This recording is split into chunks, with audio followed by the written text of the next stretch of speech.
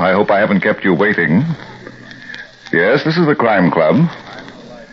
I'm the librarian. Sometimes a sucker wins. Yes, we have that story for you. Come right over.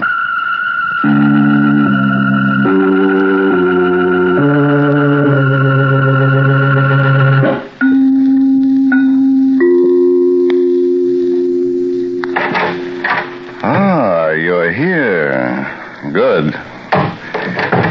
Take the easy chair by the window. Comfortable? The manuscript is on this shelf. Here it is. Sometimes a sucker wins. The very exciting story of a girl who finds the key to her brother's disappearance and opens the door to murder. Let's take a look at it under the reading lamp. When Joan Adams arrived in the city, she felt uneasy, apprehensive. But the thought of turning back never occurred to her. She had a job to do, one that would require courage and patience. As soon as she'd obtained a room, she phoned District Attorney Nelson. District Attorney Nelson was a busy man. At least that's what his secretary told me every time I phoned. But I kept calling, and finally she gave me an appointment. When I arrived there, Nelson made me wait almost an hour. Then his secretary ushered me into his office. For a few minutes, he pretended to be busy with the papers on his desk. Then he looked up at me. Now, Miss Adams, what did you want to see me about? My brother, Larry. Oh, you read the papers, didn't you? Yes, I read them. Well? The story they printed is a lie. I'm sorry, Miss Adams. I'm afraid I disagree with you. Look, Mr. Nelson, I've come all the way down here from Hillsborough because I think my brother is dead. I believe he was murdered. I see. And what makes you so sure he was murdered? I just know it, that's all. Oh, the feminine intuition test, eh? No, it's much more than that. I knew my brother better than anyone else in the world. He would never run away from anything. And he would never steal. No? Look, Miss Adams, your brother was my assistant in charge of an investigation into the building racket. Certain important files were in his care. One day, without a word to anyone, he disappears with the files and with every dollar he has in the bank. Doesn't that sound like a payoff to you? No, Larry couldn't be bribed. He just couldn't. I wish I could share your faith in your brother, Miss Adams, but I'm afraid the facts speak for themselves. Well, then, you won't help me? Help you? I should say not. Due to your brother's malfeasance, the integrity of this office has been impugned. I see. And if you get involved with me, it might hurt your chances for political advancement. How dare you insinuate such a thing? I'm here to represent the citizens of this city. The only thought why don't you stop? What? Save that bilge for your campaign speeches. Young lady, please leave this office at once. Don't worry, I'm leaving. But let me tell you this. I'm going to clear my brother's name if it's the last thing I do. When I walked out of the building, I turned right and went to the corner to get a bus back to my room. As I stood there, I noticed a green coupe parked behind the bus sign. There was a man at the wheel. As I looked in his direction, he pulled his hat brim low over his eyes and slouched down in his seat. Then the bus came along.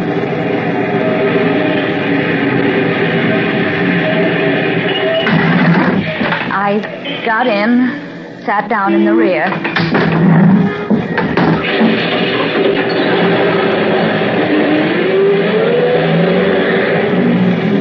After we started, I happened to glance out the rear window. I saw that green coupe pull slowly away from the curb.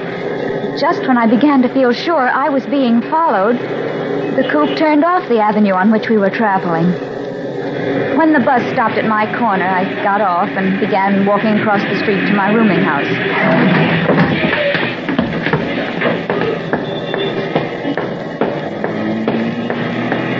I was about halfway over when I heard the motor. I looked around just in time to see the car.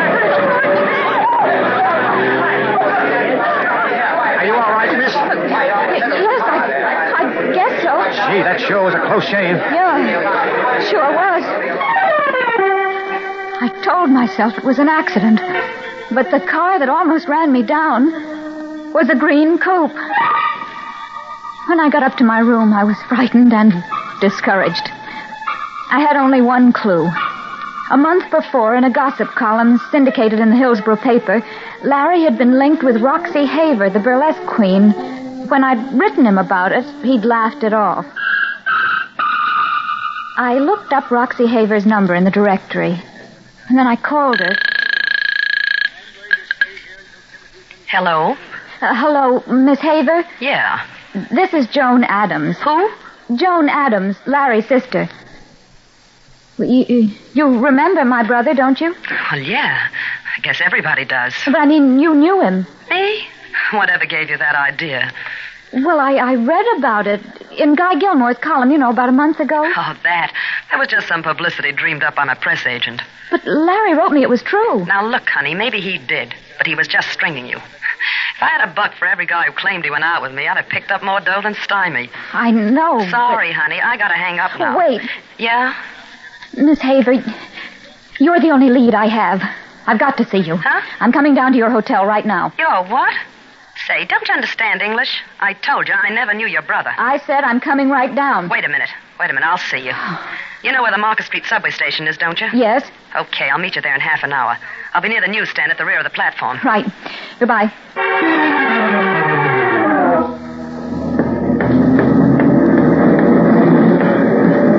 Miss Haver? Yeah, keep your voice down, kid, and face the tracks. What's the matter? Nothing. I just want to keep my nose clean, that's all. Now, what do you want? You did know Larry, didn't you? Yeah, he went out with me a couple of times. Why? Huh? Oh, no, please don't misunderstand. You see, I know Larry didn't like making the rounds, nightclubs and things like that. He was on a job, wasn't he? Search me. All he told me was that he liked my company. Are you sure? Positive. Then why did you deny knowing him? Look, honey, I gotta watch my steps, see? Publicity's okay, but not in a caper like this. Oh. I don't know. I was so sure you could help me. I understand. Listen, honey, I'm going to give you a good tip. Go on home and forget about this mess. Well, it's easy for you to say. He wasn't your brother. Well, what are you going to do? I'm going to keep digging till I get the truth. Okay, honey, do what you want. Only don't call me, and whatever you do, don't come near my hotel. So long, kid. I watched Roxy go up the subway steps. I turned and walked to the front of the platform to wait for a train. All right, everybody, take it easy. Keep back. Keep back, will you? The platform was crowded and everyone surged forward. Then just when the train was coming into the station, someone in the rear pushed me. Hey, what's the matter with you, miss? You trying to get yourself killed? Someone pushed me. Huh? Who? I don't know. You don't know, huh? If you ask me, I think you were trying to jump, but you lost your nerve. Trying? Well, you're crazy. Not me, sister. Now, come on, beat it before I call a cop. Come on, get going. That subway guard didn't know it, but he'd given me an idea. I went down to police headquarters. When I told the desk sergeant my name, he sent me in to a Lieutenant Calvin. Calvin listened to my story in silence. His eyes were cold, skeptical. That's quite a story, Miss Adams. But it's true, every word of it. I'm not saying it isn't. But even assuming the facts, there's the possibility that both incidents were accidental. Oh, but I tell you, they couldn't have been accidents. Someone is trying to prevent me from finding out what really happened to my brother. I know what happened to him. You do? Yeah. You see, you were sent to me because I'm in charge of the Larry Adams case. Your brother was paid off, and now he's hiding out. You too, huh? Yeah, me too. I'm convinced of it. Of course. You couldn't possibly be wrong, could you? No. Miss Adams, I'll let you in on a little secret. A report's in that your brother's been seen in Mexico. I don't believe it. If Larry were alive, he'd communicate with me in some way. Not if he were wanted. I tell you, he would. Have it your own way. You know, Miss Adams, you've been annoying quite a few officials by poking around in this matter. I thought I'd put you wise so you wouldn't waste your time. I'm not wasting my time. I'm determined to clear my brother's name. Maybe so. But if you're smart, you'll catch the next train home. That sounds like a warning, Lieutenant. It is. You see, I'd hate to see a pretty girl like you get hurt. After seeing Lieutenant Calvin, I was more determined than ever to vindicate my brother. Calvin had done nothing to encourage me, except in one way. I was annoying people with my poking around. Perhaps I'd annoy the right person. A few days later, I got a telephone call. Hello? Hello, is this Joan Adams? Yes? Who is this? Never mind. I understand you want to know something about your brother. Yes? I know something, baby. Hello, you still there?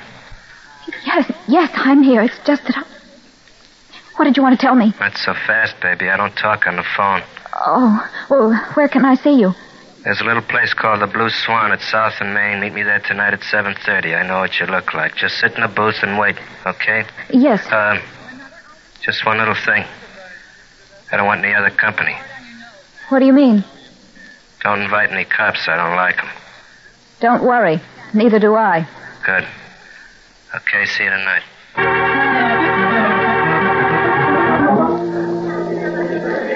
Hello, Miss Adams. Oh. What's the matter, baby? Nothing. I didn't see you come in. Oh? I was in the back watching you. Come alone? Yes? I hope so. I thought I saw a guy hanging around outside. I swear I haven't spoken to the police. Yeah? You know, with those big blue eyes of yours, you could make me believe anything. Shall we talk? Okay. The name's Griffo. Griffo? Yeah. Don't mean nothing to you, huh? Ever hear of Augie Strecker? I think so. I've seen his name mentioned in the papers. Uh-huh. Every time something happens that ain't kosher, the papers like to hint maybe Augie has something to do with it. You know what? He has. Did he have anything to do with my brother's disappearance? Oh, that's asking a lot, baby. You see, I work for Augie. Oh. But don't get me wrong. Sometimes when you work, you ain't satisfied with your pay. I see. Well, I have some money, not much, but maybe I could... Wait a minute. What's the matter? You sure you didn't tip off the cops? Yes, why? I thought I saw that guy again through the window. I don't see anybody. Maybe not, baby. You know, talking to you ain't exactly healthy for a lot of reasons.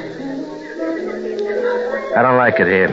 Where can we go? I don't know. We can't go to my place. I live at one of Augie's hotels. Cops keeping tab on you where you live? Well, I don't think so. But what? Nothing. I want to hear about my brother. Okay. I got my car outside. Let's go over to your place. All right. We got into Griffo's car and started off. He didn't say anything, just drove rapidly, doubling on our tracks until at last we reached my rooming house. Griffo was silent till the door of my room closed behind me. Yeah. Now maybe we'll be alone. What are you looking for? Just checking to see that you haven't planted a listening device or two. Well? Okay, you're clean. Mind if I sit on this sofa with you? No. Thanks. I'll just put this heater on the coffee table. You know, just in case. Do you always carry a gun? Yeah, it comes in handy. Well, let's talk. You were saying that you haven't got much dough. No, I haven't. Just about $800. That all? Yes, but maybe I could raise some more. How much? I don't know. I'd have to have time. That's not so good. Anybody ever tell you you're a looker? No. Cut it out. You don't have to play cute with me. Come here. Oh, please. You know, baby, money ain't everything. Now, maybe we can work this out. Please, I'll get the money. Forget the dough. Now, come on, baby. You don't want to play hard to get, do you? Don't. All right. Give me that gun. Give it to me.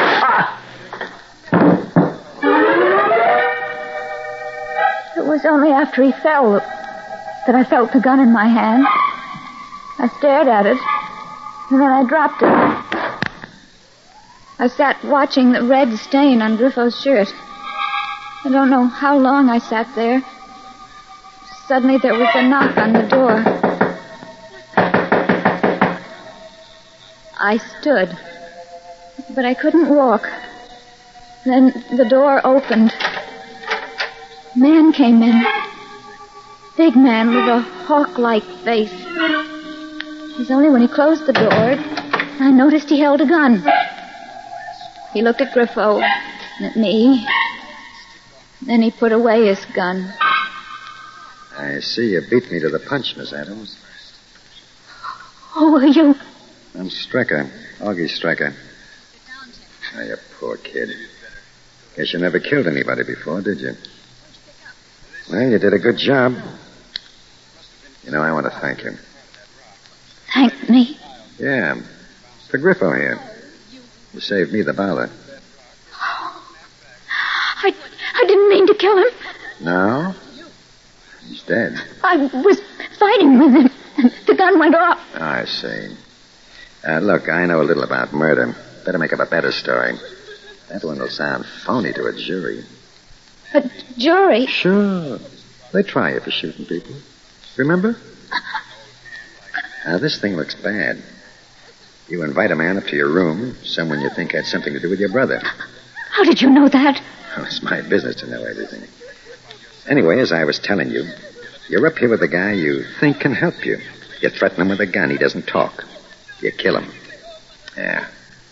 Looks bad. That isn't what happened. Sure, I know. But who's going to believe you? What should I do? Well, you did me a favor knocking him off. I'll help you get rid of the body and get you out of town. No, but shouldn't I report this? Okay. Do it your way. So long. Wait. What do you want? Help me. Help me get rid of him. I packed my suitcases and carried them down to Griffo's car. I brought back a lap robe. Then I returned to the car and sat in the front seat. Soon I saw Strecker in the vestibule, carrying a dark bundle. He came out hurriedly, crossed the sidewalk, and opened the rear door of the car. He put the body in. The legs dangled. And he tucked them in, covered Griffo with the robe, and leaned the suitcases against him. Slammed the door shut. Got in alongside of me. And we drove off. You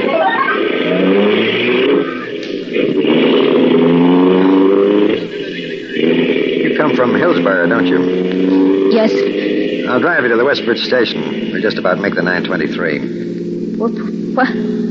What are you going to do with Griffo? Oh, don't worry about that. I always take good care of anybody who tries to double-cross me. Oh, by the way, Miss Adams, I'm buying you a one-way ticket to your hometown. You understand? Yes. Good. Something tells me you've got a lot more sense than poor Griffo. Strecker handled the wheel with a reckless disregard of traffic lights and a contempt for other drivers. There was one moment when I thought the car would overturn. It was at the railway crossing when we swerved to avoid hitting the gateman. When we reached the station, Strecker stopped the car, well out of the range of the lights there. Then he got out. You wait here, I'll get your ticket. All right. Please hurry back. Okay. Take it easy. He glanced in the rear of the car and then walked to the station. I felt like jumping out of the car and running. But I remembered what Strecker had said and the way he looked when he said it. Then I heard footsteps approaching. I was glad to hear them. They stopped at the car, and I looked up. Hello, Miss Adams. It was Lieutenant Calvin. He was standing there with his hand on the window watching me. And he looked into the rear of the car. Leaving town? Yes. Kinda sudden, isn't it? I guess so. You know, I went over to your house to see you. From what I saw there, I gathered you were leaving us. I didn't have much time to pack. I wanted to make the train. I see. I figured you'd be taking this one. I tore out here in a prowl car to catch you. Just about made it, didn't I? Yes. What do you want? Well, it's about your brother. My brother? Yeah. Remember that report I mentioned about his having been seen in Mexico? Well, they checked on it, and it's not true. Just one of those things. Oh. What's the matter? I thought I'd be in for at least as strong I told you so. No. As a matter of fact, Lieutenant, I've decided that you were right. You have? Yes, I guess I've just been foolish about things. And that's why I'm going home. I'm sorry you're leaving. Anything wrong, Miss Adams? What? No, Mr. Strecker, not at all. Hello, Augie. Hello. I didn't expect to find you here. No? Here's your ticket, Miss Adams. Thank you. Was there anything you wanted, Lieutenant? No, Augie. Not right now. Then suppose you leave us alone. Okay. I'll be seeing you. Oh, and maybe you too, Miss Adams. So long. Calvin began walking away. And then he stopped. He looked at the rear of the car and started to walk back. Stricker. Yeah? Your tail light is out. If I were you, I'd have it fixed. I wouldn't want to have to pull you in, you know. Thank you, Lieutenant. From a distance, I finally heard Lieutenant Calvin drive off. I was still shaking. It was the sound of the train arriving that steadied me a little. Strecker got my suitcases out of the car.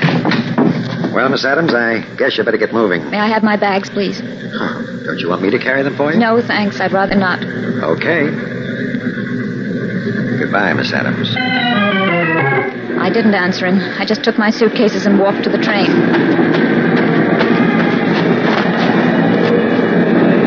I could feel Strecker's eyes watching me until I got on.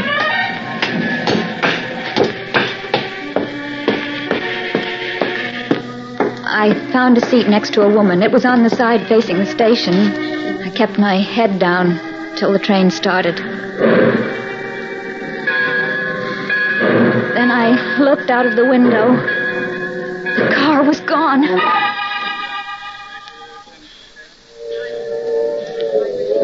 Are you feeling all right, miss? What? I said, are you all right? You know, you look kind of shaky. No, I'm fine. I'm just a bit tired. Oh, gone far? Hillsborough. Hillsborough. I hear that's a nice little town. Yes, it's nice. I like small towns. It's much better than living in the city, I always say. It's more neighborly. Don't you think so?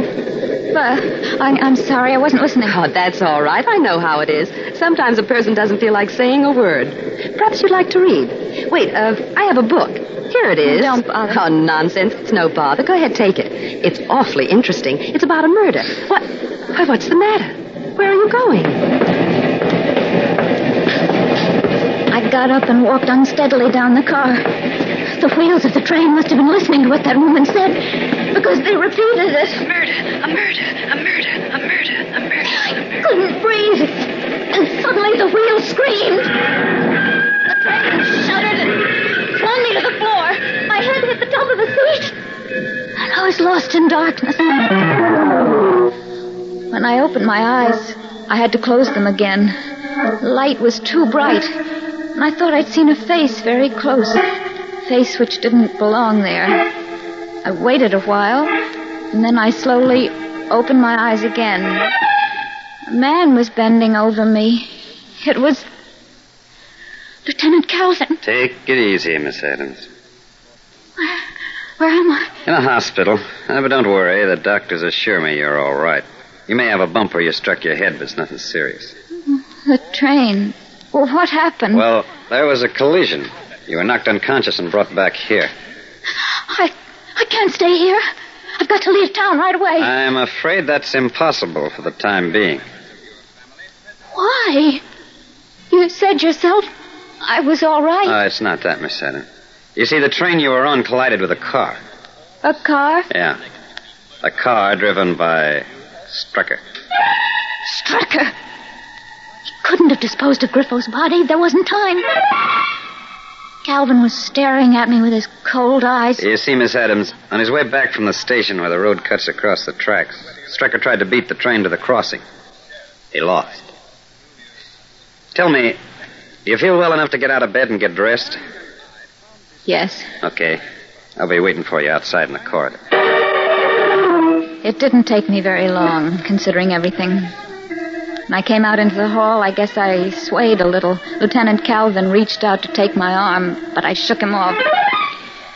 Well, where do we go from here? To headquarters? No, we won't have to go that far. What do you mean? You just have to cross the hall into that room. A friend of yours is in there.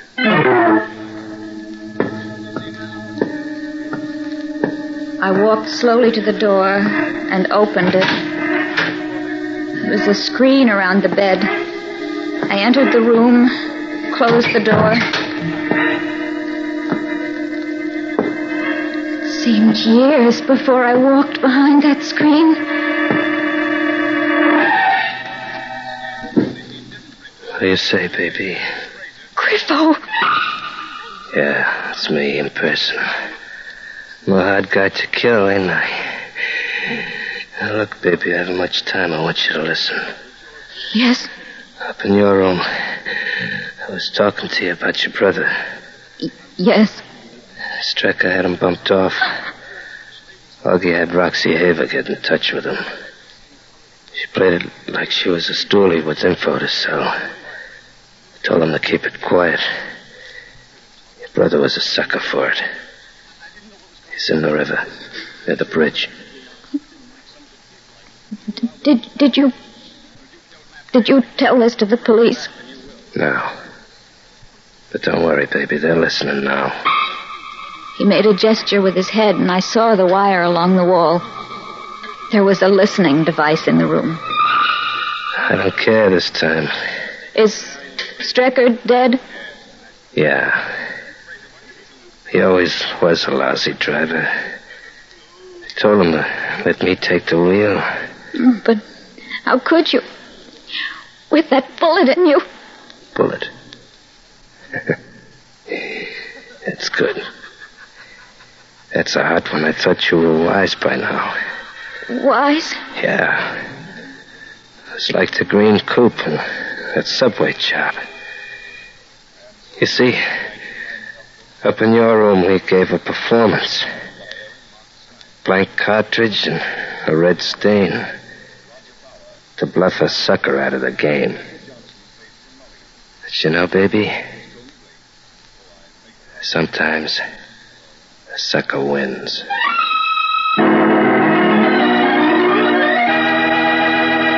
And so closes tonight's story, Sometimes a Sucker Wins. James Erthine wrote the radio script. Roger Bauer produced and directed. Joan Tompkins played the part of Joan. The cast included Sidney Smith, Larry Haynes, Arthur Vinton, Cameron Prudhomme, and Ann Loring. Oh, I beg your pardon. Hello, I hope I haven't kept you waiting. This is the Crime Club. I'm the librarian. Yes, come over a week from tonight. Good. We have the very intriguing story of a fish that told a story of murder. It's called Fish for Entree. In the meantime, there is a new Crime Club book available this week and every week at bookstores everywhere. This is the Mutual Broadcasting System.